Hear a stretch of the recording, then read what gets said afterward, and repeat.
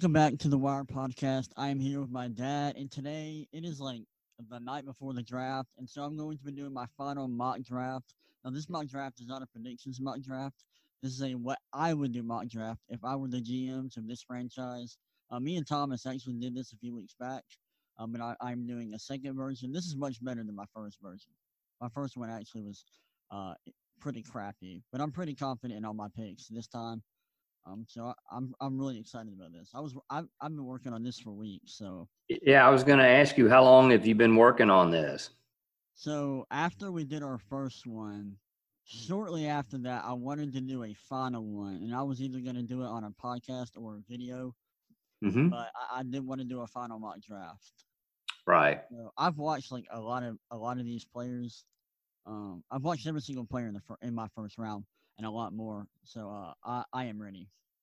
Well, good deal. Good deal. Well, I know you've done a lot of hard work. I know you and Thomas both have been working real hard on this, on all the picks and strategy and team needs, and so I know you're ready, and I know you're going to have a solid first round ready tonight. So, Yeah, so with we that, we'll go We ahead.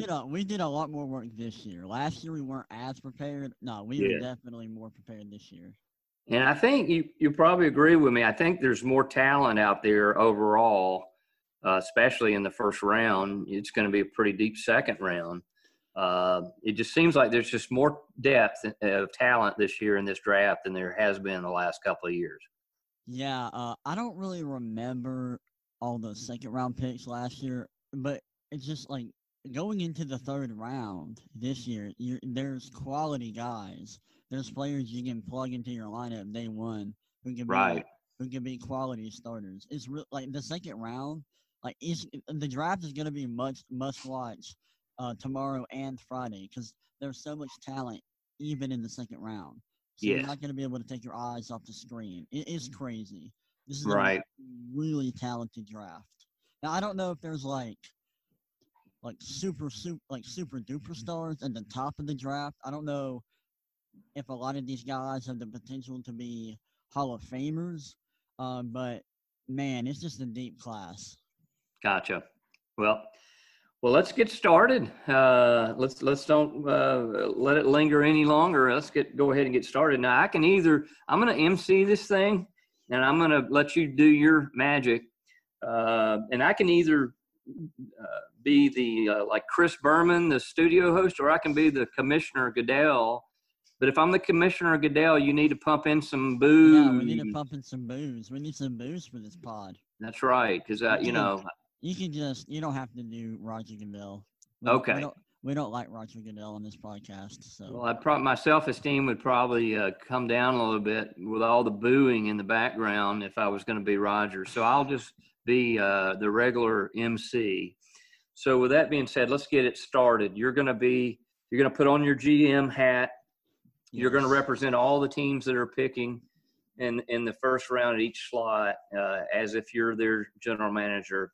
And tell me this real quickly: your strategy, or you picking as to what you think their need is the most, or are you picking like what your desire would be for each team? How are you going about this? Okay, so I take into account team needs, cap space, and scheme fit for each of these Yes, teams. correct. And so and then there's some positions I value more than others. Like I value quarterbacks, tackles, and edge rushers the Right. most. Okay. And so you'll see that in this draft, in this mock. But that's basically how I did it. Just if I were a GM, I would go best player available, like every single pick. But I Sure. didn't do this in this mock. So like I do take into consideration like future free agency, your biggest team needs, and I'm not gonna give you a guy if I don't think there's a fit. Okay. If the fit is not that good, I'm not gonna give you the guy. Perfect. Well, you've done your homework for sure. So, with that being said, first team on the clock are the Cincinnati Bengals. Obviously, they're a team with needs all over the board, and I think that there's not much question as to who their first selection will be in terms of who's out there for them. The only thing I wanted to say about this before you jump in is, wouldn't it be something if the Bengals went off the beaten path and took somebody unexpected and just tanked this year and got a chance to get Trevor next year?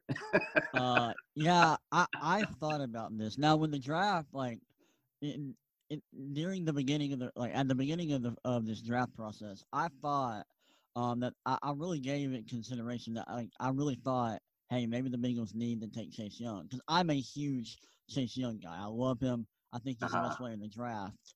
But when you have a franchise quarterback Yep. like Joe Burrow, you got to take him. You can't wait.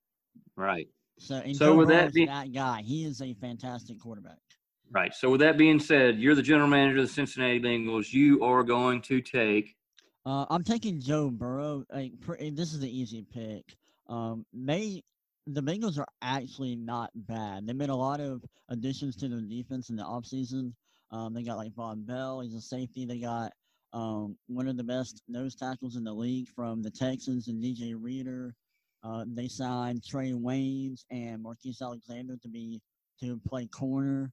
They can still add a corner because those guys aren't they aren't great, but they're solid. They have a good defensive line, and really all they need now is a franchise quarterback and a reconstructed offensive line. Chase Young's the best player in the draft, but it's a mistake drafting him because if you get Chase Young, there's no guarantee that you'll get a quarterback um, later in this draft or even next year. Sure.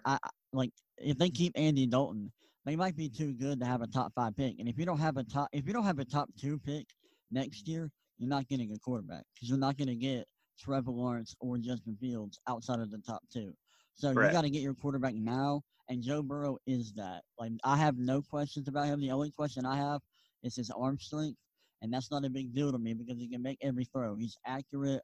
Um, he can make every throw. He throws with anticipation. He throws his guys open. And his best quality is moving outside of the pocket and making plays when plays break down. He was the only quarterback of all the draftable quarterbacks in this class whose passer rating went up under pressure, which is absolutely ridiculous. This dude is crazy. He's got all the intangibles, and his game elevates when the lights are the brightest. I think he's the best quarterback in this class, even if Tua is healthy. It doesn't matter to me. Joe Burrow is the best quarterback in the class, and I'm taking him number 1. Okay. All right. I think most everybody's going to agree with you on that. Burrow, the season that he had this past year, unbelievable. And you said it a while ago, intangible. He's got the intangibles. He's a winner. He's a leader. He's going to command respect in the huddle. Yeah. And so I think the folks up there in Cincinnati are going to be excited about. Yeah, I love watching his interviews. Watching Joe Burrow's interviews, he's confident, cold killer. Yeah, and he's kind of cocky a little bit. He's not like over cocky where it's just like this dude's a jerk. No, he's confident, and you can tell he's worked super hard over the offseason. You don't have this kind of jump from being an undrafted guy to being the number 1 pick without working your butt off. And he did absolutely. that. And you can tell in his play. Like, his mechanics were great. His pocket presence was awesome. His arm strength got better. His accuracy was incredible. He didn't have a game this season with a completion percentage under 70%. This dude was insane. And he had this is the best single season, a best single passing season in the history of college football. Absolutely. Enough said.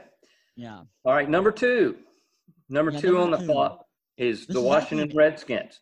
This is actually an interesting pick here because edge is not the biggest need for the Redskins. They do have Montez Sweat, who they drafted out of Mississippi State last year. He's a talented young edge rusher. They also have I forgot his name. Kerrigan? Yes. Ryan Kerrigan. Ryan Kerrigan. They have Kerrigan. And they do have a need at quarterback. I'm not the biggest Dwayne Haskins fan, But I will admit that Haskins was great in the second half of the season. Down the stretch, he played really, really well. I'm not going to take a quarterback. And Tua's injuries scare me a little bit. Those are a cause for concern to me, especially with his aggressive play style. So I'm not going to take Tua here, even though he has talent of a number 2 overall pick. And I'm going to take Chase Young. And Chase Young's the best player in the draft. I've said that already. He's a great pass rusher.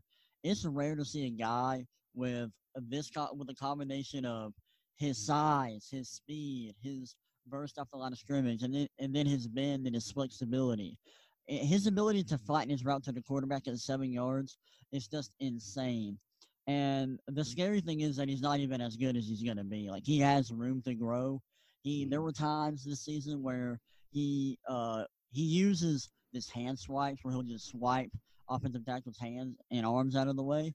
But there were times where he would kind of get tunnel vision with that move, and he would use it even when he could like bull rush a guy. Like if a tackle was exposing their chest and he had an opportunity to put his hands on the tackle's chest and bull rush him, he would still use the hand swipes.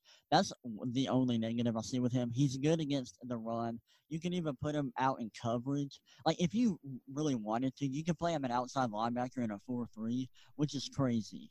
But yeah, Chase Young, he's the best player in the draft.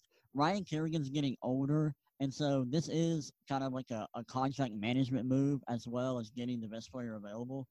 So I'm gonna get Ryan Kerrigan's replacement, and we're gonna have Chase Young on the as our defensive end. Do you buy any of the rumblings out there in the last day or two that the Redskins may be listening to trade offers for this pick to Uh, get a king's ransom because they do have good depth on the defensive line? Honestly, ye- like yes, I think there's like a 1% chance they trade the pick because Chase Young is that talented. But like, they do have needs all over the place. Like they have needs on their offensive line. Trent Williams, they're probably going to trade him. They should have already traded him this season, but they decided to keep him for whatever reason. But he's not coming back to the team. They could trade him for a second round pick. I mean, they got a lot of needs. They do need the linebacker. They need corner. Um, they could use some more receivers. Running back. I don't think running back's a huge need because they have Darius Guice. But like they need some offensive linemen. They need linebacker. They need corner. They do have a lot of needs on this team. But at the end of the day, they're not trading the pick. I think they're going to take calls. I think I think there is a package they could get that might be worth it, but I don't think that's really that realistic. Right, right, absolutely. Okay, so Burrow going one, Chase Young going number two. Next on the clock, the Detroit Lions. Yes. This is also an interesting pick. We're gonna go chalk here. We're gonna go Jeff Okuda, corner from Ohio State, but they could go with a lot of players. They could go Isaiah Simmons. I wouldn't. I don't think Isaiah Simmons is as good as everyone thinks he is. He's great. Like he's a top 5 prospect in the draft. But he is a little bit raw. Akuda's definitely the better prospect in my eyes. But they could also go like they could go a totally different route and go like Derrick Brown out of Auburn. But they traded Darius Slay in the offseason. They traded him to Philly, and they need corner bad. They got Desmond Trufant, but Trufant is that's a big drop off from Darius Slay. Trufant's nowhere near as good as him, and they run a lot of man coverage. And Jeff Okuda is the best man corner in the draft. I think you can make an argument that C.J. Henderson or AJ Terrell's up there with them. But I think Jeff Okuda with his mechanics, I mean his technique is just amazing. He's got great technique. He's great at using his hands to not give up inside leverage, get himself back in position if he gets out of position. He's great at uh, steering receivers' routes to the boundary, so he can use the boundaries as an extra defender. He's got good ball skills. He's a willing tackler. He tackles with a surprising amount of power, and he's also great in zone. So he fits every scheme.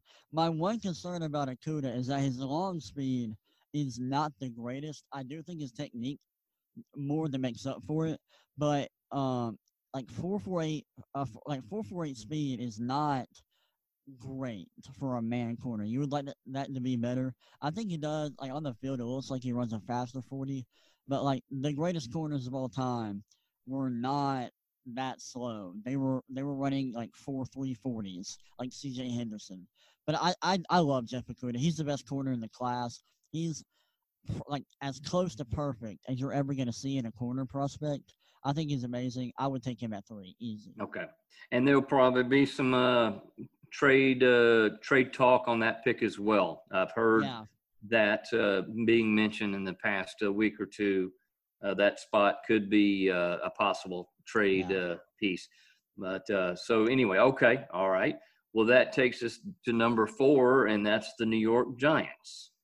Yes. Okay. Speaking of the Lions, if I were the Lions, I would trade out of this pick. I didn't mention this at the beginning of the podcast. There will be no trades in this.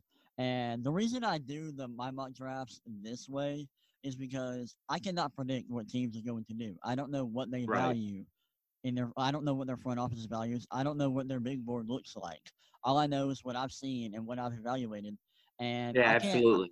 And I can't predict trades. Like I don't know. I don't know if the Lions are going to trade back. I don't know if the Chargers are going to trade up for 2. I don't know what's going to happen, and I don't know Right. what trades are going to happen late in the first round. So I just don't try to predict that, and Absolutely. I just try to make my picks based on my own evaluation. I just want to get that out of the way. But with the Giants pick, I'm actually going. This isn't chalk. The chalk is done here. I'm going with Jedrick Wills, tackle out of Alabama. He's my number 1 tackle. He is amazing. And there's been a lot of talk about them possibly taking Isaiah Simmons. And it looks like they're probably going to go with a tackle here. I don't know if they do go Wills. I would go Wills. I think Wills is the best tackle in the class, like I said. He's got great technique. His footwork is off the charts. His hands are fantastic. He's good in the pass, good against the run. His pass sets are amazing. He doesn't get beat, and he can step in day one and be a great player. He's got a high ceiling, a high floor, and I think he's bust proof. I think he's going to be fantastic in the NFL. And the Giants gave up 48 sacks last year. You can't have that. And their whole franchise is Daniel Jones and Saquon Yeah. Barkley. You have to protect that. So, yeah, I would go Jedrick Wills here. The a lot of mock drafts, as you know, have the Giants picking the kid from Iowa, Yeah, the tackle. What's his name? I'm sorry. Tristan Wirfs. So just compare him with your guy from Alabama. Uh, Um, I think Wills is much better than Wirfs. Like, I don't think it's a comparison. It's just Wills is ridiculous. He's fantastic. I like Wirfs too. Like, I think he's a top 15 pick. I have him going in my top 15. Um, and I think he's one of the 5 best tackles in this class. I do like Wirfs. But there's some concerns I have about him that I will talk about when we get to him. But yeah, Wirfs is my number 4 tackle in this class, and Wills right. is my number 1. So there's a big gap from Wills to Wirfs, Okay. We'll in tune my in. opinion. Okay. Interesting. We'll tune in and see how that goes. We'll make a note of that. On to number 5, Miami Dolphins. Yes. So in my first mock draft that I did a few weeks back, I had the Dolphins taking a tackle. Because the Tua injuries are a big concern in my opinion. But you got to get your franchise quarterback at 5. You cannot wait till 18. You don't know, like there's teams like the Raiders, the Buccaneers, even if they don't have a top tackle available there, that could go quarterback. And you cannot miss out on your franchise guy. They need to get their franchise quarterback. So I'm going Tua. Um, Tua Tagovailoa is a fantastic quarterback. He's the number 2 quarterback in the class, in my opinion. The injuries do worry me, which is why I have him sliding to 5. But I mean, he's just so good. The accuracy's there. He's twitchy. He's got a quick release. His ability to go from his first read to his second to his third read as quickly as he does is unreal. I think he's a great prospect. Like I said, he's accurate. Got his arm strength isn't the best, but like with Herb or like with Burrow, he can make every throw. So I'm not worried about that. He's smart. He's a good decision maker. My one issue with him is the injuries. I'm really concerned about that, and the issue the reason why I'm so concerned about it is that he does have an aggressive play style. I think he thinks he's more elusive than he actually is. He Right. tries to extend plays, and he doesn't hold on to the ball because he doesn't know what to do or what read to make. He holds on the ball. He holds on to the ball because he wants to make a play, but he's not that elusive. He's not as athletic as I think he believes he is, and that gets him into trouble sometimes. He'll take unnecessary hits, and that's an issue. If he doesn't clean that up, we could see these injuries return, and he might have an injury-prone career. But I think the risk is worth it at 5, especially considering the Dolphins have 2 more picks in the first round. So they, even if Tua is a bust or turns out to be a bust, they still have 2 more picks in the first round that they can hit on. So that's Yeah. why I think the risk is worth it at 5. And Tua is so talented. Like Yeah. in, I don't in think he's any gonna. other draft, he would be the #1 quarterback. Yeah, he's not. He's not going to be a bust because of his abilities. Right. He would only be a bust because of his injuries if they continue to occur. And I think you hit the nail on the head. I think he thinks he's more athletic and elusive than he actually is, and it could come down to maybe if he's coached a certain way. It's kind of hard to say that you could get better coaching than you did it in Tuscaloosa with Nick Yeah. Saban and company, but in the right system with the right quarterback coach and an offensive coordinator that's going to focus on what's good for him. That might be something good for him and something that they can work on. I agree with you. It's kind of hard to pass on Tua at this pick when the Dolphins need a franchise quarterback, one that they haven't had in a long, long time. Yeah. Well, he's been working with Trent Dilfer, who was a former Super Bowl winning quarterback with the Ravens, and Trent Dilfer does some really good work in the Elite 11. He's known Tua for a while, and he's been working on him with a whole bunch of things like mechanics and kind of changing his play style a little bit. So maybe Dilfer can kind of work with Tua on not being as reckless when roaming outside of the pocket and trying to extend plays. But like I said, you got 3 picks in the first round, so Absolutely. I think the risk is worth it. Yep. Yeah. Yeah. That's a good point. They've got 3 picks in the first round. They can afford to, roll the dice here. And I don't think you can say it's rolling the dice, picking the injury issue. If he had a healthy career at Alabama, he might be going #1 tomorrow night. So Right. anyway, okay.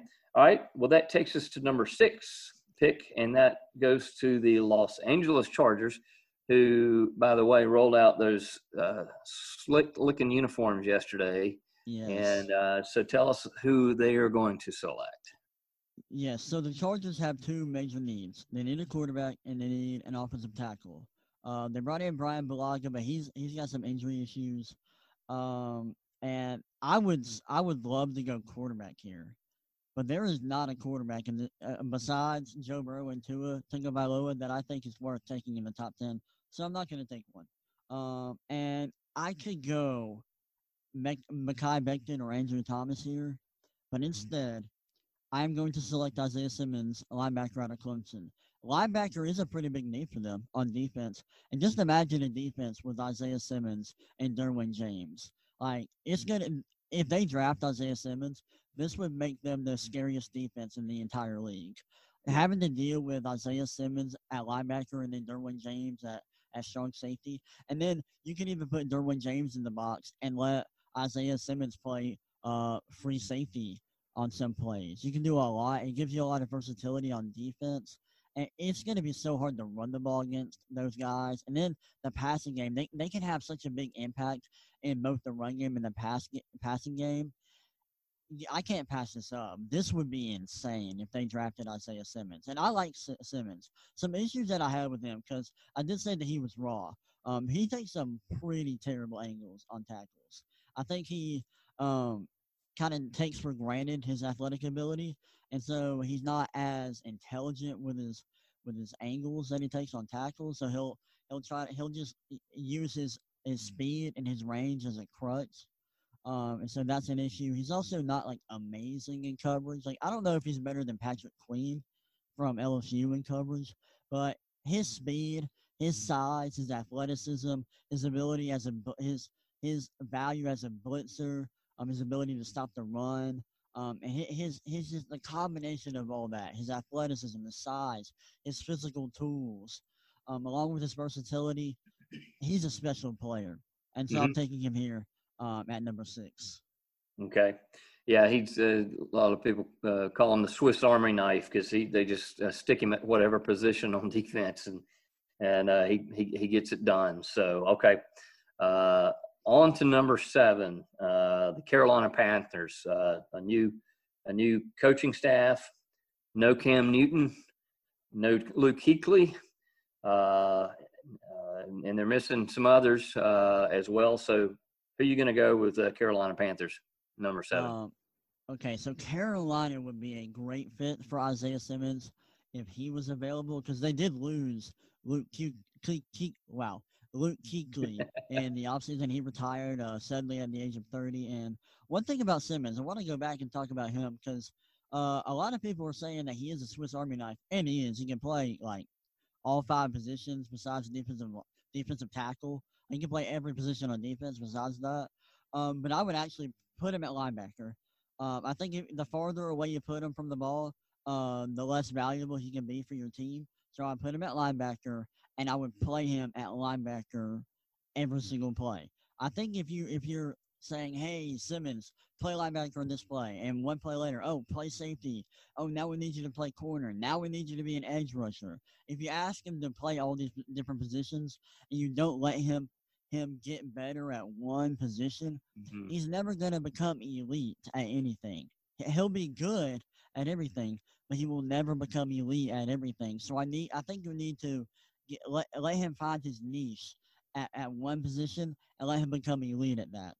But with the Panthers, this was such a hard pick because we have Derek Brown available.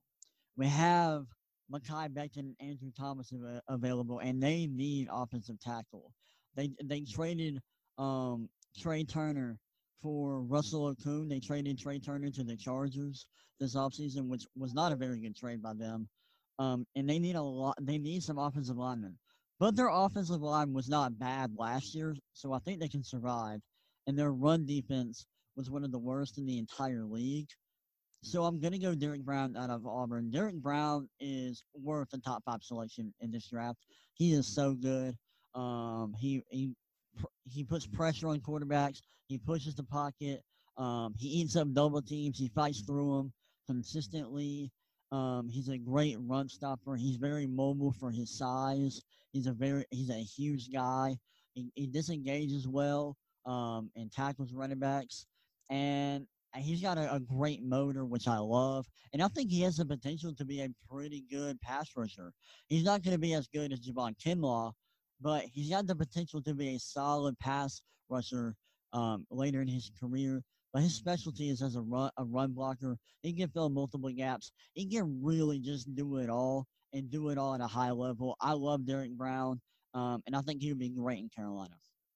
All right, sounds good. All right, well, on to number 8, the Arizona Cardinals. Last year, with the number 1 pick in Kyler Murray, they addressed the offensive side of the ball. Uh, Coming in after this past year, their defensive efficiency ranking is 31st in the league. Looks Yeah. like they need to take care of the defensive side of the ball. What do you think? They do, but you drafted Kyler Murray last year. He's a Mm-hmm. mobile quarterback. He gets himself in trouble sometimes with his legs, and he creates sacks on his own sometimes. So we're gonna protect him. I would take I would honestly consider taking Derrick Brown here if he was available, but he's not. So I'm gonna go Makai Becton out of Louisville. Makai Becton is my number 2 tackle, and this dude is a freak athlete. He's 6'8", 360. And so as you can probably tell, it's not very hard to find him on film. You turn on the film and you're like, oh, that's him, the guy who is 4 times as big as every one of his teammates on their offensive line. Yeah, Right. that's Makai Becton. He's huge, and he is powerful. It's rare to see an offensive lineman with this kind of power. He's got the heaviest hands in the entire class. And when he gets his hands on people, you're done. Like if he gets his hands on your chest, yeah, your route to the quarterback stops here. And he just moves people out of the way. It's incredible what he does with his strength and his raw power. And he's got great footwork. Like his footwork is off the charts. He's very mobile, even for being 6'8", 360. He moves. It's crazy. He ran a 5'10" flat or a 5'10" flat 40 at the combine, which is insane for his size. Mhm. He did have a lot of pass sets at Louisville, which is a little bit of a concern. But in those few pass sets, he did not get beat that much. He's good. Needs to improve his processing a little bit, like on stunt and blitzes. He can get caught off guard. But he's got the most upside out of any tackle in this class, and he's a great run blocker.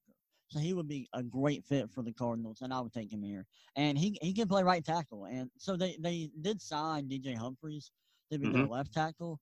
So I'm gonna give them a right tackle in Mekhi Becton. And look, their offense is great. Like they have Kyler Murray. In this situation, they draft Mekhi Becton. They have DeAndre Hopkins. They have Christian Kirk. Larry Fitzgerald's still there. They don't have David Johnson. They do need to get a running back, but they have Kenyon Drake. So Yeah. they got a good starter with him. So their offense it's looking up now. I think Kyler Murray would be ecstatic to get that big boy in front of him, Yes. paving the way and protecting him. So, all right. Well, that takes us to number 9, the Jacksonville Jaguars. 26 in offensive efficiency last year, 26 in defensive efficiency. There you go. So take your pick. Which side of the ball are you going to get some help for the Jaguars? Yeah, they literally need everything. Like they could use everything. They could use a quarterback. I know they have Gardner Minshew, but they can get a better quarterback. I'm not going to take one here. Like I said earlier, there's no quarterback worth taking top 10. So I'm not taking a quarterback here. They could use receiver. They cut Marquise Lee today. They could use offensive line. They could use defensive line. They could use linebacker. They could use a corner. They could use a safety. Like they literally need everything. Yeah, And so just throw a dart at their depth chart, and you'll find the position where they need an upgrade. there you So go. I mean I could go skill position here and go like a receiver. I can take one of the top 3 receivers in this class, but I'm gonna take Javon Kinlaw, defensive tackle from South Carolina, who, speaking of athletic freak, this dude is a specimen himself. He's got great burst off the line of scrimmage. He's a great pass rusher as a defensive tackle, and I think a lot of teams will value that more than a defensive tackle who can fill gaps and who can stop the run like Derek Brown. I think a lot of teams would value Kinlaw higher than Derek Brown. Kinlaw's just a powerful guy. And I was watching him versus Georgia. There's one play where he just threw a guard out of the way. Like he put him on his back, and I was like, oh, this guy's special. You just see it when he plays. He plays with such ferocity, and the raw power he has is impressive. He's also very fast. He's great with his hands. He can short like his technique could be a little bit better, but he'll get better at that. He's just got a lot of talent. I mean, he's got the talent of a top 5 selection.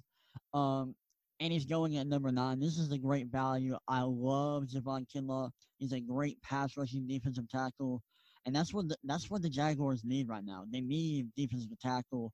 A lot of people are saying that they should go C.J. Henderson. I respectfully disagree. They got to go Kinlaw here. He's a beast. He's got the potential of DeForest Buckner, who is probably the second best defensive tackle in all of football.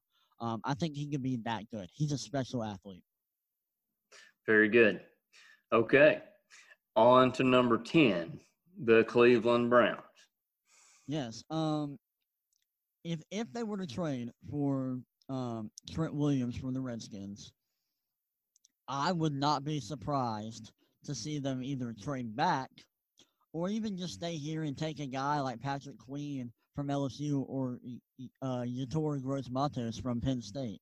I really wouldn't. They have a lot of needs on defense, but I'm going to shore up that offensive line. They signed Jack Conklin from the Titans in the offseason. He's going to be their right tackle. So I'm gonna draft Andrew Thomas, tackle from Georgia, to be my left tackle. Mekhi Becton is like the athletic freak, and at tackle, Andrew Thomas is a less powerful but a more refined version of Mekhi Becton. I love Andrew Thomas. He deserves a lot more love than he's getting right now. He's a top 10 talent, and he Right. deserves to be picked in the top 10. He's a fantastic tackle. He's the number 3 tackle in the class, in my opinion. Um, I had him at number 2, but after watching Mekhi Becton, I mean, it's just hard it would be hard for Thomas to overcome Becton's physical traits. But I love Andrew Thomas. He's got powerful hands, good feet. He's not as mobile as Becton, Wills, or Wirfs, but he's got good feet. He's a good run blocker, a good pass blocker. He doesn't really get beat that often. I don't think he has as good of physical traits as all the other tackles in this class, but he's got good pass sets.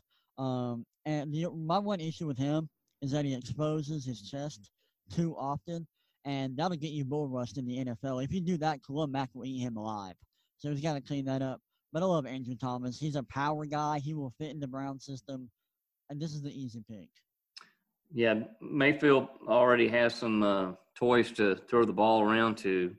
Yeah. He needs a little help up front to give him some time to make those throws. So, all right. So now on to number 11, the New York Jets. Okay, so the Jets need offensive line. They tried to kind of fix their offensive line a little bit in free agency with some non-flashy pickups. They were just picking up like scrubs out of free agency, but none of that's going to help. And I know all Jets fans probably want CeeDee Lamb or Jerry Judy, but you have to protect Sam Darnold. If you don't protect him, you're not going anywhere, even with CeeDee Lamb or Jerry Judy. So I'm going to give them an offensive tackle, and I'm going to give them Tristan Wirfs, tackle out of Iowa. Um, this dude is a freak athlete. He had a great combine, ran a 4.840. He had a 10-foot broad jump. His explosiveness is insane. He's got incredible athletic ability. I don't think he's going to be a tackle, though, and I think it would be a mistake to play him at tackle. There's no way he's playing tackle his first year in the league. You got to move him into guard, and he's got the size um, to be a tackle, but his footwork is terrible. It's easily the worst out of the top 4 tackles in the class. His footwork's awful. He overextends on his pass sets, which leads to him getting beat inside. He gives up the inside shoulder too often. If you do that in the NFL, Khalil Mack will kill him. Like he will put this guy 6 feet deep in the dirt. So he's got to improve on that. I don't know if he will ever be able to play tackle, but he can play guard because he is super athletic. He's mobile. He's got good hands. He's got the strength. Like he's got all the physical tools. He just doesn't have the technique to play tackle. But I think you could play him at guard, and I think he could be a fantastic guard in the NFL. And the Jets just really need everything on their offensive line. So even if he can't play tackle for them, they'll take him at guard. Right. So they have a high level of need on the offensive line. Yeah. And this is a no-brainer for them at this point based on their level of need. Yeah, and maybe he could play tackle because he definitely has the size and the physical tools to play tackle. He's got to improve his technique if he ever wants to play on the outside. Right. Gotcha. Okay. All right. Well, on to number 12. Not the Oakland Raiders, but the Las Vegas Raiders. Yes. Moving into a new stadium, a new city. I kind of like it. I think if any franchise moved to Las Vegas, the Raiders are perfect. So with that being said, who is John Gruden and his crew going to pick up with this pick? Yeah, the Raiders have 2 big needs. They need receiver and they need corner. The corner is a huge need for them because they are playing Demarius Randall, a former safety for the Packers. They're playing him at safety, so they need a corner. I'm gonna address corner at 19, and I'm gonna address receiver here. There's gonna be a little bit of a run on receivers here. I'm gonna take CeeDee Lamb out of Oklahoma here. CeeDee Lamb's the best receiver in the draft. He's big. He plays bigger than he actually is. He's pretty slim for his height, but he plays physical. He makes contested catches. He's great at making catches away from his body. Doesn't have great speed. He plays faster than his 40 time. Would tell you he ran a 4.5 40 at the combine. You wish it was better, but he's still very athletic. He's a good route runner, not amazing like Jerry Judy, but he is a good route runner, a smooth route runner. And he's great with the ball in his hands in the open field. He's very elusive. He's hard to tackle. There were some plays this season where he'd have like 4 or 5 defenders around him, and he would take it into the end zone and score a touchdown. It was insane. He's got the rare ability to turn a 10 or 20 yard catch and turn it into a 60 plus yard touchdown. He's got big play potential. I love CeeDee Lamb. I think his ability to make plays after the catch is what separates him from the rest of the group. And if Lamb was faster, like if he had elite like 4.3 40 speed, he would be talked about as one of the best receiving prospects ever. Tell me again, what's his height? Like 6'1". Okay. All I right. think he's like 190 pounds. So Gotcha. he's a pretty skinny guy, but he plays above the rim. He plays much bigger than he actually is. Right. And he's very physical. Gotcha. Okay. Well, Derek Carr will be glad to hear this name call, Yeah. to have somebody to throw that ball to in that new stadium in that new city. So that takes us to number 13, the San Francisco 49ers. They received this pick with a trade with Indianapolis. So San Francisco with the 13th pick. Who do you have there? Yeah, they would kill to have Javon Kinlaw fall to 13 so they can get a replacement for DeForest Buckner with the potential that Buckner has, but on a much cheaper contract. They would love for that to happen, but it doesn't fall to them. So I'm going to take a receiver to replace Emmanuel Sanders, and I'm going to take Jerry Judy. Judy is not my number 2 receiver. He's my number 3 receiver in the class. But I love him. He's one of my favorite prospects in the entire draft. I love Jerry Judy. Uh, I I think Ruggs could be the pick here, but I think Judy just fits the West Coast system that Shanahan runs a little bit better than Ruggs. So I'm gonna have Jerry Judy here, and Judy's fantastic. He's the best route runner in the class, no question. He's great at setting up defensive backs, stemming his routes, and then breaking with just incredible speed. And he's got fluid hips, and he's pretty fast. Like he doesn't get enough credit for his speed. And ran a 4.45 40 in the combine, and it shows up on film. There's plays where he just outruns defensive backs. It's incredible. I like his speed, and his ability to make plays after the catch is pretty good. It's not as good as Lamb or Ruggs, but there are some plays where he puts his foot in the ground and cuts on a dime and makes defenders miss. So I really like Jerry Judy. There were some concerning drops I saw from him on film, which is the biggest reason why I have him as my number 3 receiver and not number 2 or number 1. But I think he's great. He's going to be a slot receiver in the NFL. You can play him on the outside, but he's not going to burn people. You're not going to say, "Hey, Judy, go run a go route," and we're going to just test you. No, he doesn't. He's not physical enough, and he doesn't have the speed to do that. But he's going to be a great slot receiver in the NFL. And early on in his career, he's going to be very productive. He's probably going to be seen as the best receiver in the class very early on because he's going to be productive. And I'm going to draft him in fantasy football this year. Like, no questions asked. So it helped me with the name. It's escaping me right now. Who the receiver for San Francisco in the Super Bowl this past year, who I thought had his coming out party, the young receiver. Debo Samuels. Samuel, yeah. What a 1-2 punch that'll be. Yeah. Those two. How about that? So Yeah. anyway. Yeah. That would be a great tandem. Like a great that receiving core needs a boost. Yeah. And Jerry Judy would do it. He would be a great fit there. Sounds good. Okay. On to number 14, and that is the team that is the talk of the NFL here in the past couple of weeks with their big name acquisitions, the Tampa Bay Buccaneers. Yeah, they need to tackle really bad. They are one of the teams that I would expect to trade up assuming that that one of the top four tackles doesn't fall here. Um, and man, I mean, you could go with one of the top receivers here, but you really need to protect Tom Brady, who's 40 years old. So I'm gonna give them Josh Jones out of he's a tackle out of Houston. This is a bit of a reach here, and I will admit Josh Jones is a little bit of a developmental project. Um, but he's a good developmental project. He doesn't get beat that often. He's very mobile. He's got strong hands. He's got a little growing to do.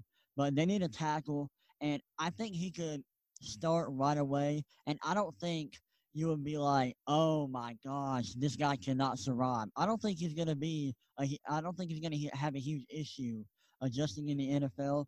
Like with his mobility and his strength, he's gonna be okay, and I think you can plug him in day one, and I think he will be okay. I don't know if he'll thrive, but he'll survive. He's not gonna fail early on, and they have a huge need at tackle. I think they could also trade for Trent Williams, um, but Mhm. I'm gonna go tackle here. Gotcha. All right. Give Brady some protection.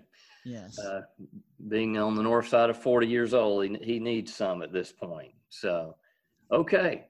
That takes us to number 15, and that's the Denver Broncos. Yeah, easy pick here. They need another receiver, and I'm gonna go Yep. Henry Ruggs, the third receiver Right. from Alabama. He is Whew.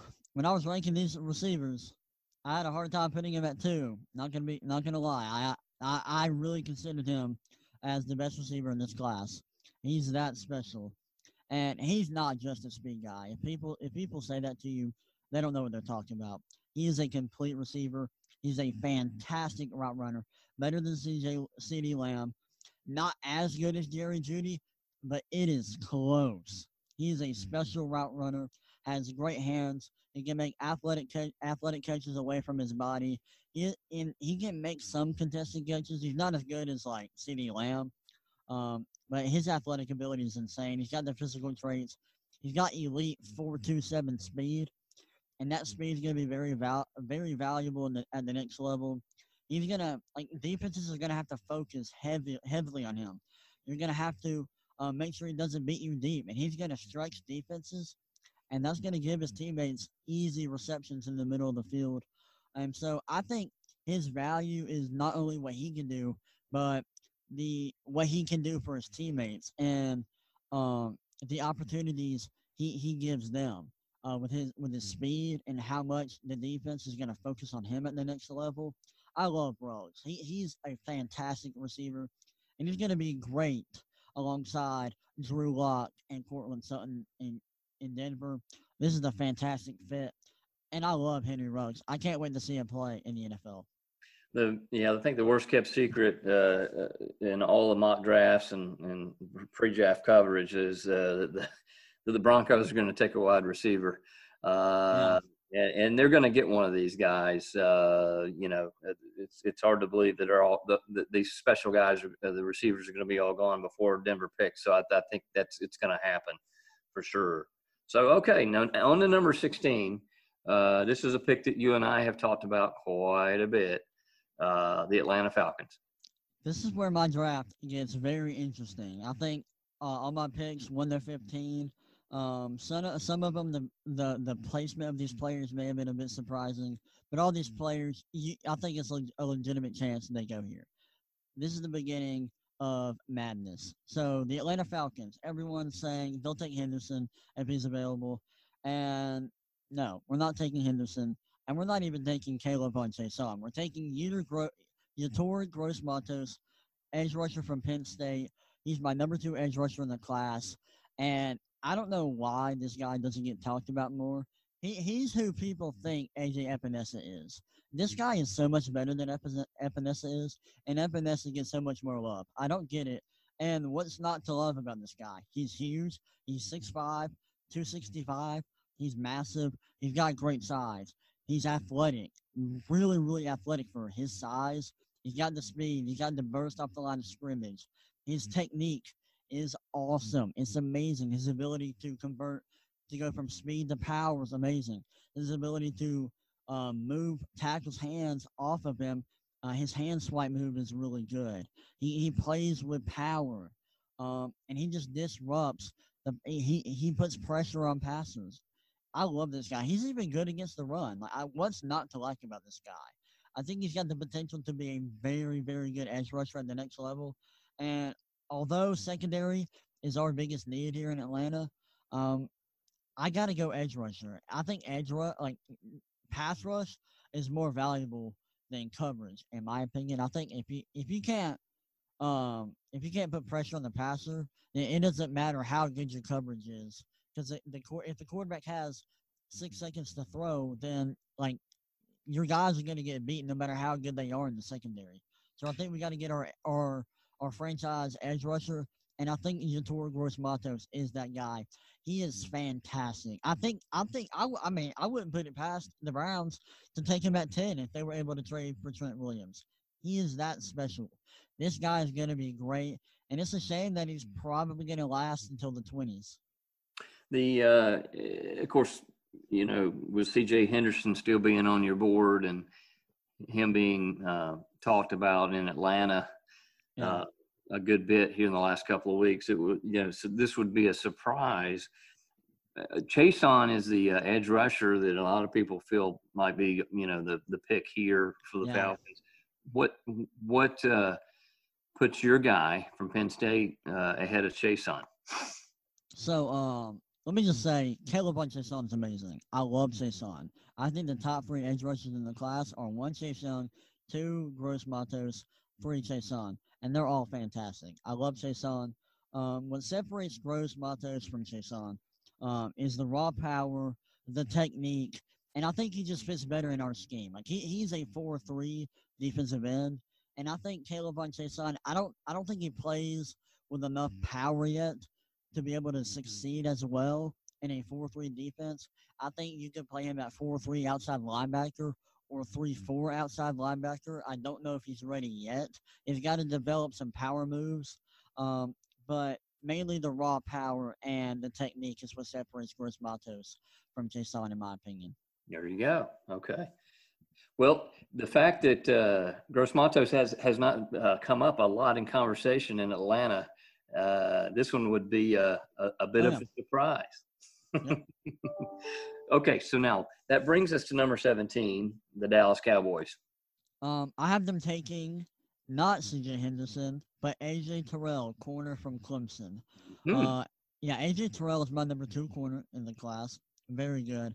And I know everyone's gonna say, but he got beat. He got beat by Jamar Chase in the national championship. He's not that good. No, he's amazing. He played great in the national championship. The only time he got beat was because Joe Burrow made some perfect throws. And the first time he got beat on a long touchdown, there was offensive pass interference. Chase pushed off on Terrell, so there should have been a penalty. But he was sticky. He was in Jamar Chase's hip pocket all game. He's a great man corner. And if you ask Jamar Chase how well Terrell played in the Natty, he would tell you that he played fantastic and that he was on him all game. He plays well in the Natty. He got beat a few times because Jamar Chase is the best receiver in the country and Joe Burrow made some perfect throws. Like, if Jamar Chase was in this draft class, he would be the number 1 receiver. Right. And that's how good he is. And, are we gonna just, trash, Jalen Ramsey because he gets beat by DeAndre Hopkins on a few plays? No, it happens. These guys are super talented athletes. It's gonna happen. But Terrell, what makes him special to me, his speed, his physical traits are elite. He's got great length, great speed. He knows how to use his hands. And for a corner, you have to use your hands because if you get out of position, you got to be able to use your hands to get yourself to slingshot yourself back into position. He does that. He adjusts receivers' routes well, pushes receivers towards the boundary to get an extra defender. He's got good ball skills. Not great. His ball skills are not as good as C.J. Henderson's. They're solid. And his technique is really, really good. He's got fluid hips. He's got everything you want in a man corner. I think it's close between Terrell and Henderson on who's the number 2 corner in the class. I think Terrell's technique is better, and he doesn't get beat as much as Henderson inside. So I think that's what separates the two. They're both amazing corners. And Dallas needs a corner. They don't have Byron Jones anymore. He went to Miami. And they need a lockdown man corner. And Terrell's that guy. I think he's going to be really, really good. All right. Sounds good. Sounds good. All right. Now to number 18. Their second of 3 picks in the first round, the Miami Dolphins. Yeah, I mean, I've seen Josh Jones mocked here a lot, and I think that would be a great pick. But he's not here, so I'm not gonna reach for a tackle like Austin Jackson out of USC here. He's not ready to play right now. He had some really bad film this year, but I'm gonna take Caleb Von Chason here, and the Dolphins run a 4-3, and like I said, if Caleb Von Chason can develop some power moves, and if he can play with more power he could be a really, really good 4-3 defensive end. I just don't know if he ever will. What I think he can do is be a great 3-4 outside linebacker and a 4-3 outside linebacker. I think he could shine in that role. And so I have him going there. And this would be such a good pick. He's a great edge rusher, great off the edge. His technique is pretty good, not as good as Gross Matos, but he's got good long arms. He's so fast. His flexibility and his bend is on par with Chase Young's. His physical traits are off the charts, and they're better than Gross Matos. He doesn't have the technique that Matos does, but he can go back into coverage. You can ask Jason to step back in zone, and he can do a good job in zone. He won't look lost out there, which is why I think you could play him at 4-3 outside linebacker, use him as a blitzer, and then even in like a 3-4 scheme, he could be a great outside linebacker. I like Chase on, but he needs to improve his technique and he needs to improve his power. But I like him, and the Dolphins are kind of like the Patriots in a way. They kind of run a similar defense. I think he would be great as a 4-3 outside linebacker for them. All right. Sounds like a good fit. On to number 19, and their second pick of the first round, Las Vegas Raiders. Raiders fans would lose their minds at this pick, not because it's a bad pick, but because they can't believe he fell this far. And It's I not have a CJ. kicker, is it? Huh? Not a kicker, is it? No, I have CJ Henderson, corner from Florida, going here. Boy, I they like would him. be ecstatic. Huh? They would be Yeah, ecstatic to they know would that be he fell on their ecstatic. lap. Yeah, I like Henderson. It's not that I don't like him. I just don't think he's ready now. And he's got all the physical traits, like his length, his speed. He ran a 4.39 in the 4.39 40 in the combine. He's got the physical traits to be an elite man corner, and his burst when he puts his foot in the ground and breaks on a ball or breaks on a receiver to make a play, it's special. It really is. There's just some plays where he looked lost in coverage, and he gives up inside leverage too often. So that's a concern. But he's got a lot of upside, and he's got the physical traits to be a really good man corner. He's got great ball skills. There was a play against LSU where he was covering Jamar Chase and he went into trail technique and kept up with Jamar Chase. And that I was sold there. I was like, this dude's special. He really is. And it's close between him and AJ Terrell as my number 2 corner. He falls just short because I don't think he's got as good technique at this point. Henderson's got a little bit of growing to do, but he's got tremendous upside. I really like Henderson. This would be a great pick here. They need a man corner. Um, wow, they would be really really happy in Las Vegas to have C.J. Henderson at 19. Yes, they would. That would be a gift falling into their lap at number 19. All right, so number 20, their second pick of the first round, the Jacksonville Jaguars. Yeah, they need a man corner. They also need safety, and like we said earlier, they need everything. Um, there's not a man corner better at this spot at this point than the guy I'm going to take, and that's Grant Delpit, the safety from LSU.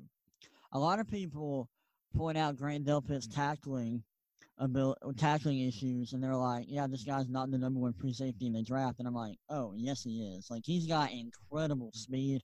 He ran a 4.39 40 at a pro day.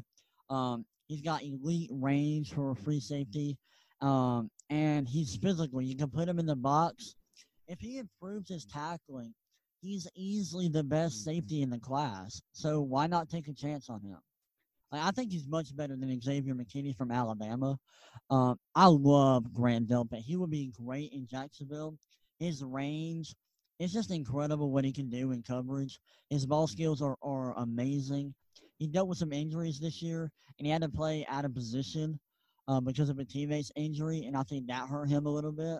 Um, but the tackling issues are fixable. The reason is he had some tackling issues this year is because he wasn't wrapping up on defenders. He was like diving at their feet, and that's just asking for you to miss tackles.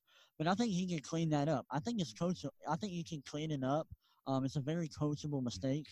I think he's going to be a really good player in the NFL. I think it's ridiculous that people have him not making it in the first round.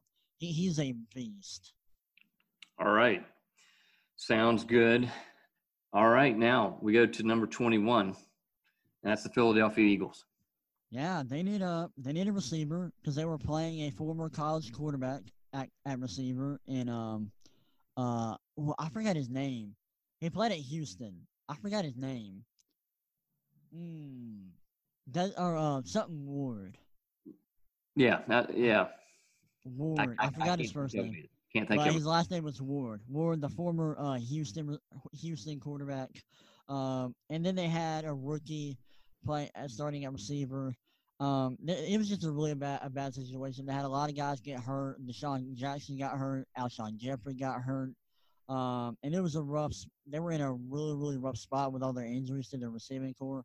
They also need linebacker, but I'm gonna go with Justin Jefferson, receiver from LSU. That's a good choice. This dude is fantastic. He could honestly go earlier than this. He really could. He's great. He is versatile. He can play outside. He can play in the slot. He can play both at a high level. He's a good route runner. Got good speed. And he's good with the ball in his hands and open space. He's not elusive, but he's just got really good speed. He's got good hands. He can make contested catches. He plays really physical. He plays a lot bigger than he is. When I saw his listed height, I was like, "Oh, really?" Because he's taller than Jamar Chase, and he looks like he's about 6'3", but he's only like 6'1". I really like Justin Jefferson. He's going to be a great slot receiver in Philly. They run a lot of RPOs. I think he would be great in that system. I know Carson Wentz would be Oh thrilled yeah, to have some help. Absolutely. yes. Gotcha. All right. So number 22, this is a pick that they received from Buffalo in a trade, Minnesota Vikings. They need a receiver, just like the Eagles. They lost Diggs in a trade. They got a lot back for him. I was surprised by how much they got. They got the 22nd pick, and to replace Stephon Diggs, the Vikings honestly have a lot of needs. They need some offensive linemen. They need guard, tackle. They need receiver. They need corner. Luckily, they have two first-round picks at 22 and 25 where they can address those needs. Right here, I'm taking Denzel Mims out of Baylor. He's the fifth best receiver in the class for me. This guy's a freak athlete. He had a great spring. Not a lot of people were talking about him early on in the draft process, but he had a great Senior Bowl. He killed it at the Senior Bowl. And then he had a great combine where he ran a 4.3840. He's 6'3". Those physical traits, along with his performance in the Senior Bowl, just shot him up into the first round. And he's a great receiver. He plays with physicality. He's a creative route runner, not a great route runner like the first four receivers that I have going in the first round. But he uses a variety of creative releases off the line of scrimmage. And he's very physical. He likes to use his hands to create space late in routes to create separation from corners. And he's got a huge catch radius. Like his physicality going up for contested catches is really good. And he's got the deep speed. And his long speed is incredible at like that 4.3840 is amazing for a guy his size. This is a really good pick. I like him. It's a bit of a different play style from Stephon Diggs. Diggs is a little bit more of a technician. Mims is more of a freak athlete, and he's going to be a big target where Kirk Cousins can say, hey, I don't have a lot of options here. We don't have anybody open. Denzel Mims, I'm gonna throw it up to you. I'm trusting you to go make a play, and he'll go make that play. I think this is a really really good pick. I love Denzel Mims. I love his physicality, and they don't have a whole lot of a lot of options at receiver besides Adam Thielen.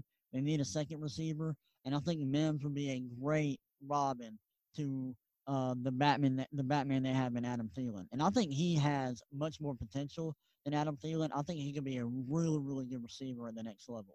Like I think Mims is a better prospect than DK Metcalf coming out last year. Gotcha. Well, and I would think that Cousins would have to say, "You like that." Yes. Okay, so now number 23, New England Patriots. Whew, this is a hard pick. I thought about going Zach Bond here, Wisconsin linebacker, who would be great as like a more juiced up Kyle Van Noy, who they lost to the Dolphins. But they lost Tom Brady. Jarrett Stidham is their quarterback now. And we haven't seen enough of Jarrett Stidham to know what he's going to be. So I'm not going to say he's terrible. I think he's talented. I just haven't seen enough of him. And we have a quarterback who has the most potential out of any quarterback in this draft class, and that's Jordan Love. That's who I have the Patriots taking. And there's a lot of risk involved in taking Jordan Love. His decision making, not very good. But he's got the physical traits and his ability to improvise, make throws on the run. There were some plays he made at Utah State in 2018 and 2019 that were Mahomes esque. I'm not saying he's as good as Mahomes because that would be ridiculous, but he's got that ability to extend plays and to create when plays break down. It's incredible what he can do. And he can throw with touch, he can throw with power. He's got good mechanics. His accuracy can be a little iffy at times, but like this dude just has it. And and if he can coach the mistakes out of him, he can be a very very good quarterback. And I would not be surprised if a few years from now we're talking about Jordan Love being the best quarterback out of all these guys. I really wouldn't. He's got that kind of potential. His arm strength, his ability to make throws on the sideline, with touch and anticipation, it's special. But like I said, the decision making is not there.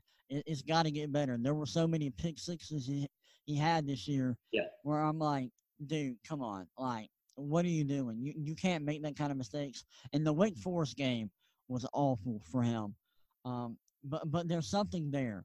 There really is, and I think if a coach can get with him, work with him on fixing his mistakes, he can be very very good. I like Jordan Love. He's a special quarterback. All right. Interesting pick there. Okay, so now this is all going to be virtual tomorrow night. Yep. Not going to be in Las Vegas like the plan was. Right. But if we were, okay, and they have the green room where all the guys are in there waiting to be picked. Yeah. The biggest elephant in that green room right now, guess who it would be? Justin Herbert. You got it. And Yep. look who's number 24, New Orleans Saints. What are you going to do? They don't have a whole lot of needs. They really don't. Like they need a corner. Um, they need a linebacker because Demario Davis is getting up there in age. They need a quarterback Yeah. because Drew Brees is getting old. He's in And the Herbert's last year of his still around. contract, and we have Justin Herbert here. I'm going Patrick Queen, linebacker from LSU. There you go. Boo. This is the biggest steal of the draft. Patrick Queen being available at 24, which is probably going to happen, is ridiculous. This guy is way too talented to be here at 24. But like I said, Demario Davis is aging. You're going to have to find his replacement soon. I know Drew Brees is getting up there in age, but I'm not the biggest Justin Herbert guy. I'm going to pass up on him. I'm taking Patrick Queen. This guy's a stud. Like, I would not be surprised if the Falcons were looking at Patrick Queen at 16 if we didn't have an edge rusher that we liked, or maybe we wanted to go corner first round and none of those guys were available. I would not be surprised if we were taking a close look at Patrick Queen and we selected him at 16. He's a special cat. He's got great sideline to sideline speed. Um, he's a rangy linebacker, a good tackler. He's very instinctive. He's great in coverage. He can cover tight ends. He can cover running backs. He's good as a blitzer. Just a very, very good athletic, instinctive linebacker. And it's amazing that he's here at 24. And I have a hot take. I want somebody to explain to me what the difference is between Patrick Queen and Devin White, because I honestly don't think there's much different about these guys. Right. I mean, Patrick Queen is about as good, if not better, than Devin White was last year. He's not as athletic and he's a little undersized, but he's got better instincts than Devin White had last year. And I mean, like I I guess the physical tools that Devin White had or has would put him over the top, but Queen's got better instincts by a mile. And this will be a great pick for the Saints. I love this pick. He would be great as a replacement for Demario Davis. And he doesn't have to go very far from Baton Rouge to over to New Yeah, Orleans. So, yeah. This would be all a great right. pick. Okay. That takes us to number 25, their second pick of the first round, the Minnesota Vikings. Yeah. And like I said earlier, they need corner. They do need edge rusher, and I probably would have considered Yetur Gross Matos here if he was still available. They need center and a guard and tackle. Well, no, they don't need center. They just need a guard and a tackle. Um, but they really need a corner. They lost Xavier Woods in free agency. They didn't lose him; they just cut him because he gave up 84% of his targets, or he gave up an 84% completion percentage, which is really really bad. Obviously, so they need a guy who can play zone coverage. They ran a lot of zone last year, and so I'm gonna take the best zone corner available right now, and that's Christian Fulton out of LSU. I love Fulton. He's so good in zone. He's smart. His ability to read the quarterback's eyes and make plays on the ball is incredible. He's super smart in zone coverage, and even if you put him in man coverage, he can survive. He uses his hands. He's got the speed. Doesn't have as fluid hips as you'd like in a guy that you'd ask to play man coverage all game. Like you're not going to be able to ask him to do that. Like you can't just say, "Hey, Christian Fulton, you see that guy? Yeah, go cover him. Go cover him for the whole entire game." You can't do that. You're gonna have to play him in zone. And so this is a great fit. The Vikings run a lot of zone. He's a great fit there. My one issue with him is that in man coverage, he does not have very good ball skills. He gets beat sometimes, and he just doesn't turn his head. If you're a corner, you have to turn your head, and that led to a lot of pass interference penalties at LSU this year. But like I said, you're not going to ask him to play man coverage a lot, and so I think this is a great fit. With a zone heavy scheme, I think he'll thrive here in Minnesota. All right. Two LSU Tigers in a row there Yep. on defense. Okay. Number 26, their third and final pick of the first round, the Miami Dolphins. Yep. And they need offensive line. I gave them an edge rusher. I gave them a quarterback, and I'm going to help Tua Tagovailoa out and give him a center slash guard. I'm taking Cesar Ruiz out of Michigan. He's the best interior offensive lineman in the class, and you could make an argument for taking Austin Jackson here. He's got the size. He's got all the physical tools to be a franchise tackle. He just had some really bad film this year, and I think the biggest reason why is because he had his sister needed a bone marrow transplant last year in the offseason, Yep. and so he decided to give her the bone marrow, and so that's a really rough surgery. And doctors told him that he might not be the same athletically after that. But he decided to do it anyway. It was a rough recovery process. He could not even squat with any weight on his back until week 4 of the season. Wow. So he was not full strength all year. So I think he would be a better pick in the second round. But Cesar Ruiz is ready to step in and be a great interior offensive lineman day one. He's very mobile. He's got good hands. He's strong. got really good core strength. He can move into the second level of the field and take on linebackers. You can use him as a pulling guard. He's just a really, really good interior offensive lineman, and the Dolphins need that. Like they need everything on their offensive line. I think this is a big addition for them. Well, that makes three solid picks for Miami in the first round.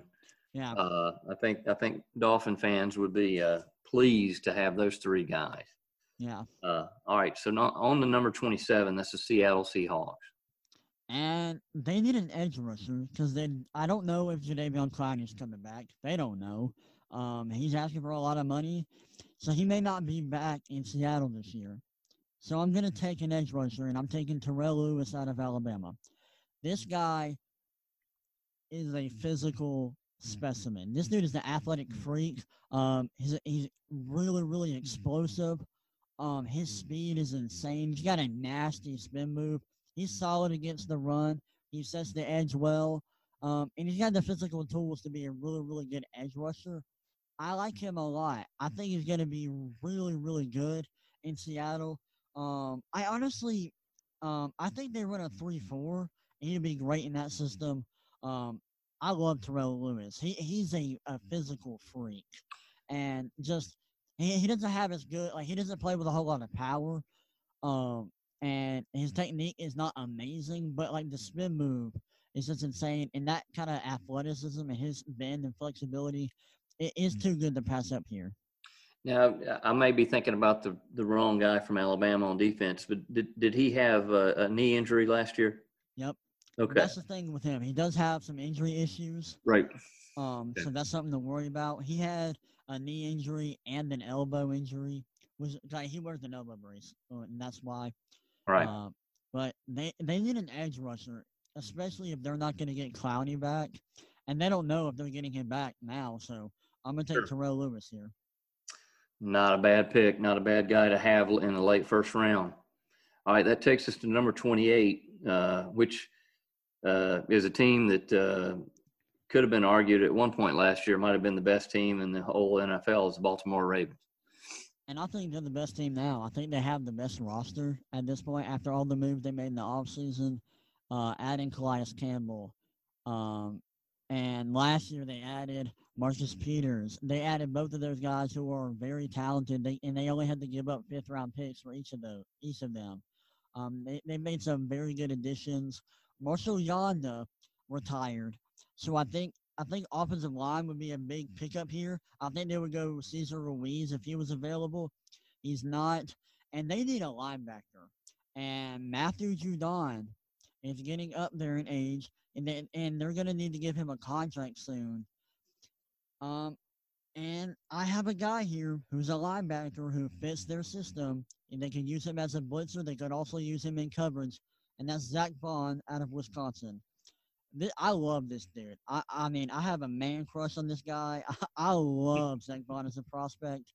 He's a very good edge rusher. He's twitchy, very athletic, has some good technique. Doesn't play with a whole lot of power, so he's a more of a 3-4 outside linebacker. But you can put him in coverage, and you could play him in a 4-3 as a 4-3 outside linebacker. Like that's why I think he would be a great fit in New England if they didn't take a quarterback. But Zach Bond, he'll be able to replace Matthew Judon in a few years. Matthew Judon, he's gonna be looking for a new contract. How about replacing him with another guy on a cheaper contract who's very talented, can go back in coverage, and you can use him as a blitzer. And they blitz. They're one of the heaviest blitzing teams in the entire league. I think this would be a great fit. They do need an inside linebacker to replace C.J. Mosley. And Kenneth Murray is an option. Yeah. That's Murray's why good out there. Yeah. they need an inside linebacker. But my thing with Murray is as good as athletic as he is, and as good as his sideline to sideline speed is, and his tackling ability, it's special, but his instincts are not there. Brett Coleman, who's a guy I follow on Twitter, and I'm subscribed to his YouTube channel, and he makes a lot of great content. And he does some scouting. I think that's what I would call his content. He scouts guys, makes content based around that. He put it best. He said that Kenneth Murray is more of a guesser at this point. more of a guesser than a reader. So he's just guessing at what's going on in front of him and not just reading the offense and then saying, okay, I need to do this. And the instincts is why I don't have him going here. And Zach Bond, I think Zach Bond's special. I love Bond as a prospect. I really do. He's a special athlete. Okay. All right. So that takes us to number 29, Tennessee Titans. Yeah, the Titans, they're in a good spot here. They need a defensive tackle. They need a nose tackle. And so I'm going to go Ross Blacklock, who honestly I think you could have argued could have gone to the Ravens right before. Ross Blacklock, he's going to be their nose tackle in Tennessee. He's kind of a mixture of the athleticism and the juice of Neville Gallimore out of Oklahoma, and the power and the two gap ability of Derek Brown. Obviously, he's not as dominant as Derek Brown, but he's kind of a combination of those two parts of both of those guys' game all rolled into one. You can ask him to play nose tackle, three tech. You can ask him to fill multiple gaps. He even has some pass rush ability. He's very athletic. And I think teams that value pass rush are going to go for a guy like Neville Gallimore over Blacklock. But Blacklock is a special guy. He pushes the pocket, fights through double teams well. Um, doesn't have the raw power of Derek Brown, and doesn't have the athleticism of a Kinlaw or a Gallimore. But his versatility and his ability to do all these things like filling two gaps and pushing the pocket is valuable, and the Titans need a nose tackle. That's one of their biggest needs. They could also go for an edge guy. They just got Vic Beasley. Maybe he can have a breakout year. They do need corner, especially if they're not going to bring back. Um, I'm having a brain fart with who All they're right. losing. I have those all up. Logan Ryan. If they don't bring Logan Ryan back, they do need corner. But I really like Ross Blacklock. I think he's a bona fide stud at defensive tackle. He's actually my number 4 defensive tackle, but with his versatility, it's too valuable to pass up here, especially for a team like the Titans who need a nose tackle. All right. Sounds good. All right. We're down to the last 3 teams in the first round. Number 30 is the Green Bay Packers. Yeah, they can use a quarterback because Aaron Rodgers is getting up there in age, but they need a receiver. They need a guy who can be the Robin to Devontae Adams. And I've seen a lot of receivers mocked here. This is one guy who I originally did not have here, but I got to watching his film, and I thought, wow, this dude is severely underrated. And it's Michael Pittman Jr. from USC. Okay. And this guy doesn't have like insane speed, but he's as fast as Brandon Ayuk from Arizona State, who's getting a lot of love now.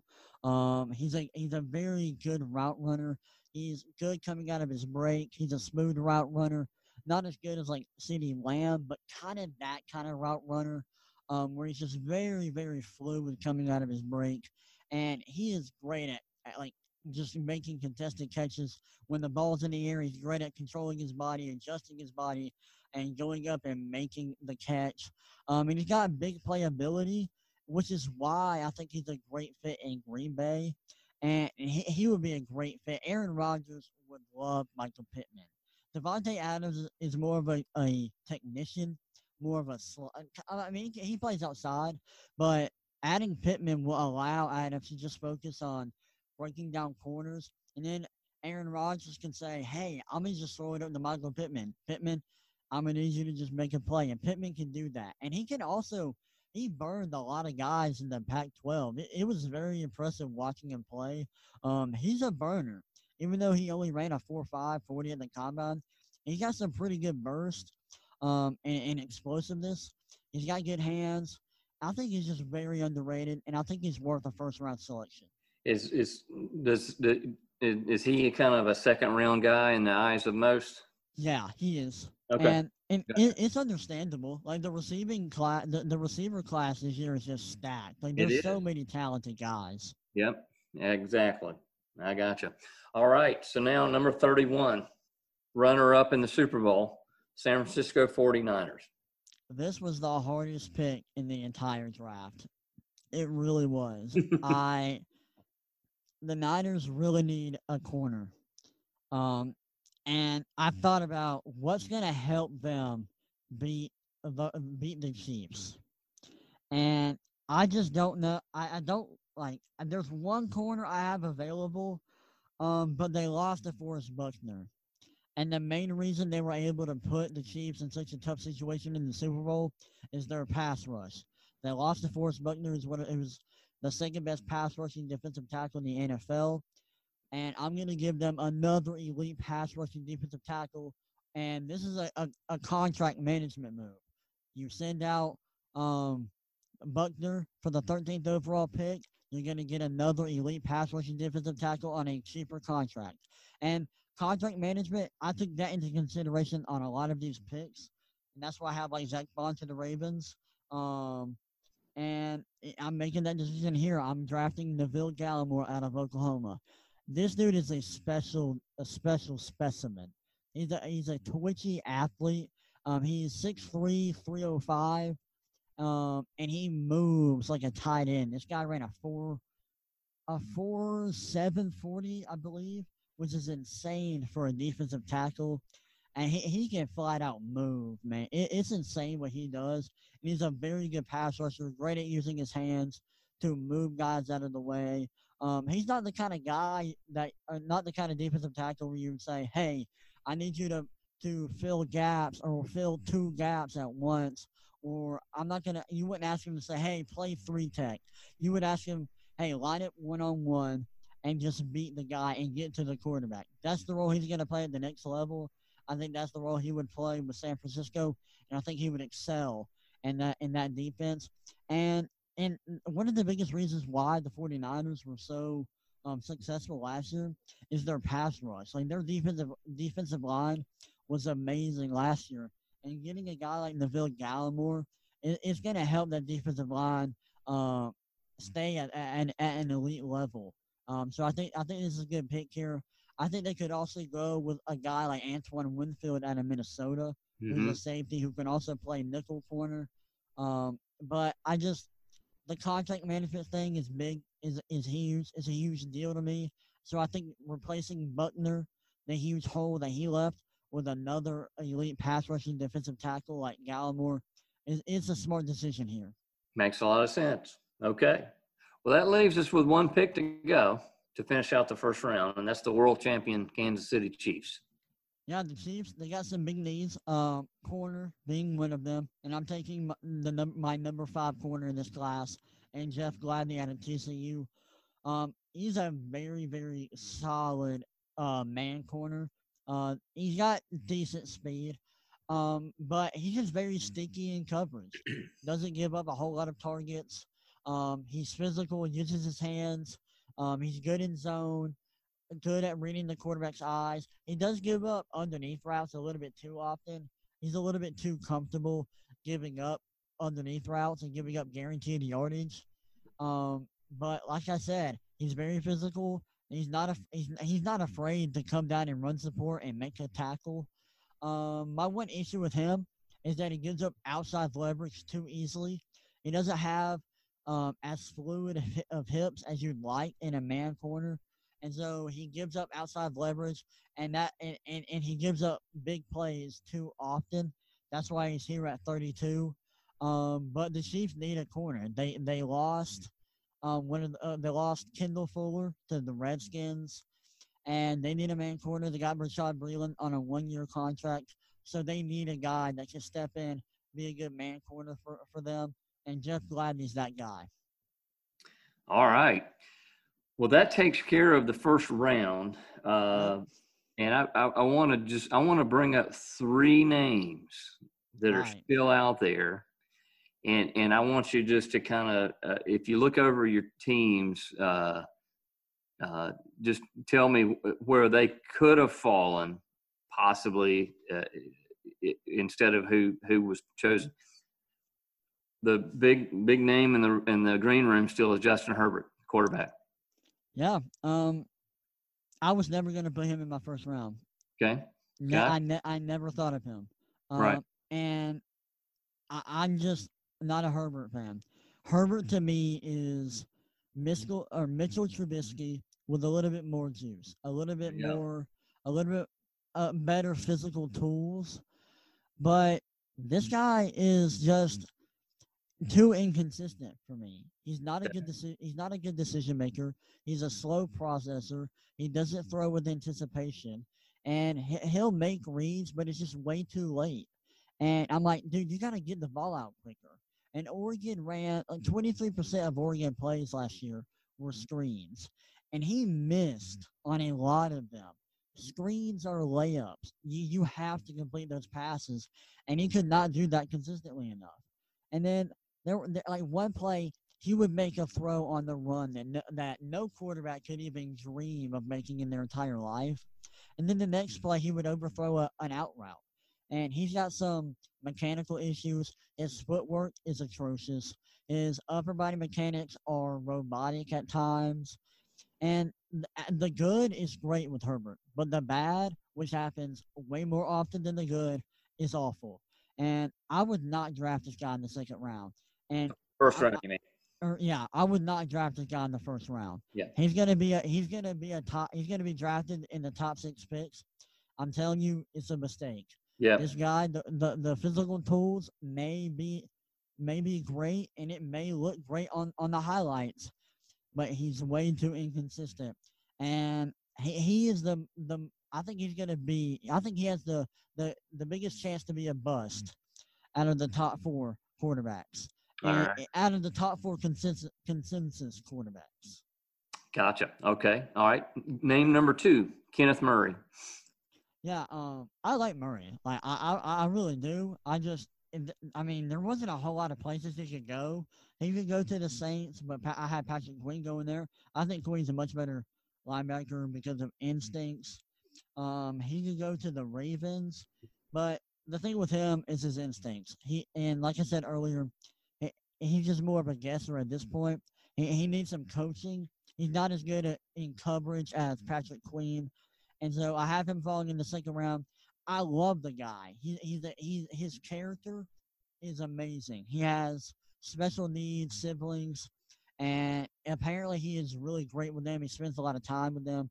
So I like the guy off the field, and I like his physical traits on the field. Like his sideline to sideline speed is very impressive, and he's a great tackler. He's a very physical linebacker. But if I'm asking him to be my inside linebacker, I'm not taking him in the first round. I'm just not. Like the instincts are not there. He's got to improve in that department. I think if he does, he can be a very good linebacker at the next level. He's got to work on that. All right. So there's one position that is not on your first round list, and that's running back. So I'm going to give you that third name, DeAndre Swift. Yeah. I mean, I like Swift. I really do. But he's my third running back. I Okay. think he's running back number 3 in this class. Behind. And behind my number 1 is Clyde Edwards-Helaire. And easy. Like, it's no competition. My number 2 is J.K. Dobbins. Edwards-Helaire is it's amazing what this guy can do. And I know he's small. He's 5'7". I get that. I don't care. Like, just watch him play. He plays with such incredible quickness and like his quickness and agility is incredible. His ability to make cuts on a dime, it's special. He's got the best vision in the class. And his ability to find holes and hit them, it's special. It really is. And he's the best route runner out of all the running backs. He's got great hands. He's the best receiving back. He's gonna be a 3 down back, and he's gonna be amazing day 1 in the NFL. I think you could take him. I think the Chiefs could take him at 32 Mm-hmm. if they don't have like a corner available that they like. I think they could take Edwards-Helaire. I wouldn't because of the long speed. He ran a 4.640 at the combine, and his ability, he just doesn't have that ability to finish off big runs with touchdowns. So I wouldn't take him first round. I wouldn't take any of the running backs first round. But Edwards-Helaire is my number 1 running back, and Dobbins, he's an all around back. He's a 3 down back. He's good in pass protection. He's solid as a receiving back. He's got better vision than DeAndre Swift. He's better at hitting holes, and he has better like his ability to finish off runs with touchdowns is better than DeAndre Swift. And that's my main issue with Swift. When he hits a hole and he's got daylight in front of him, he gets caught from behind way too often for me to put him in my top two running backs. He's very elusive in open space. His ability to stop on a dime and change directions and make guys miss, it's special. And that's why I like Swift so much. It's why he's in my top three, but he doesn't have the greatest vision. There's times where he's not patient enough. Like when he is patient and he reads what's in front of him, he's amazing. I wish I saw that more often from him. But Swift is a three down back. And so I would take him in the first two rounds. I think he can be a quality three down back in the NFL. This is a really, really good running back class, Hmm. and the long speed and and the vision is just not up to par for me. That's why I have Swift at number three in my running back rankings. But Swift is a good player. I like Swift. He can affect the game in all aspects. Like he's a good pass blocker. He's a good receiving back. He's a good running back. But the vision and the ability to finish off big runs with touchdowns isn't there, and that's why I have him out of my first round. All right. Well, I think that wraps it up. You know, we're just so hungry as sports fans Yeah, for something for some kind of event to take place, and the draft tomorrow is going to represent that. I think between the Jordan documentary coming out this past Sunday and then the draft tomorrow night, we sports fans are kind of getting a little taste of some sports that we've been missing for the last several weeks. So yeah. I tip my hat to you, man. You really know your stuff. You've done a lot of work. You've done your homework, Thank you. and this is a pretty impressive first round that you've proposed. I'm going to get you to get me a copy of this list so I can kind of compare your picks with the actual picks that take place tomorrow night. So I'm gonna let you kind of finish this up. I'm looking forward to tomorrow night. What about you? Yeah. Oh, I'm so excited. Like, I think this is gonna be one of the most crazy and there's gonna be a lot of things that happen tomorrow night that are unexpected. I think it's gonna be one of the most exciting drafts in a while. It's gonna be so much fun, and there's so much talent in this draft that you're gonna have to watch all like the Thursday and Friday night. You're gonna have to be there to watch it because there's gonna be a lot of talent drafted. I'm excited. Before we finish up the pod, I do want to talk about one guy, and that's Xavier McKinney, safety from Alabama, and Ashton Davis, the safety from Cal, who I love both of these guys. And McKinney is my number four safety. He's the number one safety for a lot of people. The reason I don't have him in my first round is really his physical traits. He's more of a strong safety. He can play in the box. He's a very good tackler and a very good blitzer, but he ran a 4.640 at the combine. You cannot ask him to cover elite tight ends like Travis Kelsey and George Kittle. You cannot ask him to cover running backs. You can't ask him to go back in deep in a deep third and cover speedy receivers like Tyreek Hill or like Julio Jones, those kind of guys. And so I think it limits what he can do, his speed. He's very instinctive. I think he's a very good strong safety, and he'll be very good in the box. But his speed just decreases his value, in my opinion. That's why I don't have him in the second round. And Ashton Davis is my number three safety in the class. This dude went to Cal on a track scholarship, walked on to the football team, and that track speed shows on the football field. He's got elite speed and he's got fluid hips. He does not get beat deep. And he's got a little bit of versatility as well. He can play in the box. Doesn't have great physicality. I don't think he has the physicality to be used in run support that often. But you can ask him to play deep, and he will not get beat by anybody, including a Tyreek Hill. He's got the fluidity in his hips, and he's got the speed to keep up with guys. and he's got a lot of he's a powerful hitter. Like if a receiver comes into his area, he's gonna pop them with a lot of power. I like that about him. Justin Herbert probably has him in his nightmares, because he made him pay in that game. Had a pick, and he made him pay for some late reads that Herbert made in that game. I like Davis a lot. I think he would be a great fit in Miami. But obviously I didn't have him go in there. I think Davis is worth a first round selection. I do. I just couldn't find the perfect fit. That's why he's not there. McKinney, I would not take him first round, and it's because of the physical traits. They're just not up to par with my my top three guys. And that reminds me, I need to talk about Antoine Winfield. He's a safety out of Minnesota who is a beast. He's a son of former NFL player Antoine Winfield Sr. This guy is 5'9", but he plays like he's 6 feet tall. He is a playmaker. He has a knack for finding the ball, and just forcing turnovers. He's a ball hawk. He led the NCAA in picks last year. He's a very good tackler. He can play in the box. He can play in deep zone. He can play nickel corner. He can do a lot of things. I think he could possibly go to the 49ers at 31 or to the Chiefs at 32. I think he's worth a first round pick. I just couldn't find the perfect fit. That's why he wasn't in my first round. I mean, I think the Jaguars could take him at 20. I really do. I love him a lot. He's one of my favorite prospects in the entire draft, and I don't care about the size. Like, if you can play football, you can play, and that guy can play football. So I wanted to talk about those guys, because those were some notable names that I didn't have in the first round. Um, and Davis and Winfield Jr. could are definitely first round picks in my opinion. But yeah, so that does it for me. That's all I wanted to talk about. Is there anybody else you wanted me to talk about that I didn't have in the first round?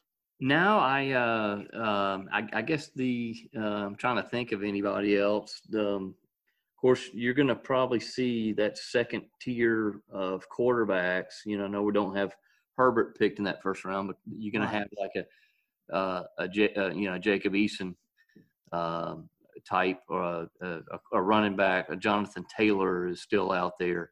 Those kind of, I think second, third round is going to be full of talent. I mean, it's this draft is just stacked with talent. So I think you're going to see second, third round guys that are going to be contributors fairly quickly in the NFL. Yeah. One of my biggest gripes with Justin Herbert is that he didn't really improve in college over the last 3 years, and so one guy that does not have that issue is Jalen Hurts. So I Yeah, would not be surprised to see him drafted even as high as like late first round. I wouldn't be surprised if the Chargers said, "Hey, we don't like any of these quarterbacks available. Assuming two was off the board, we're gonna go with an offensive tackle or Isaiah Simmons." And I wouldn't be surprised to see if they trade up to 31 for the 49ers pick and drafted Jalen Hurts.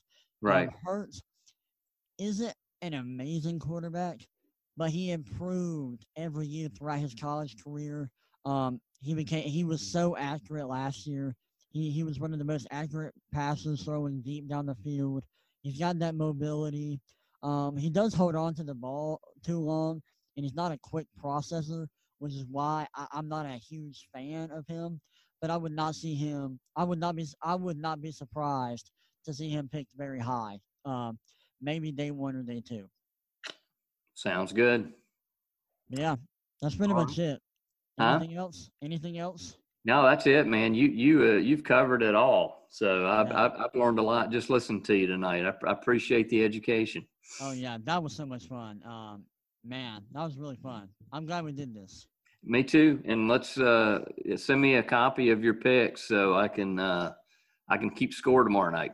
Oh, it will not be accurate at all. Like it's gonna my picks are gonna get ruined at like five, at like 4 possibly, but Well, it's especially okay. later in the first round. But I'm not trying to be right. I'm just this is a test of my abilities as an evaluator. That's what I see it as. Well, a lot of times it takes 2 or 3 years. You need to hold on to these picks Oh yeah. And 2 or 3 years from now, you might can look back and say, well, this team should have picked who I had them picking, Right. instead Yeah. of who they did pick. Because they're going to be disappointments in this first round, Yeah. and then there are going to be surprises. So it'll be interesting to hold on to that for 2 or 3 years and then go back and see what you did.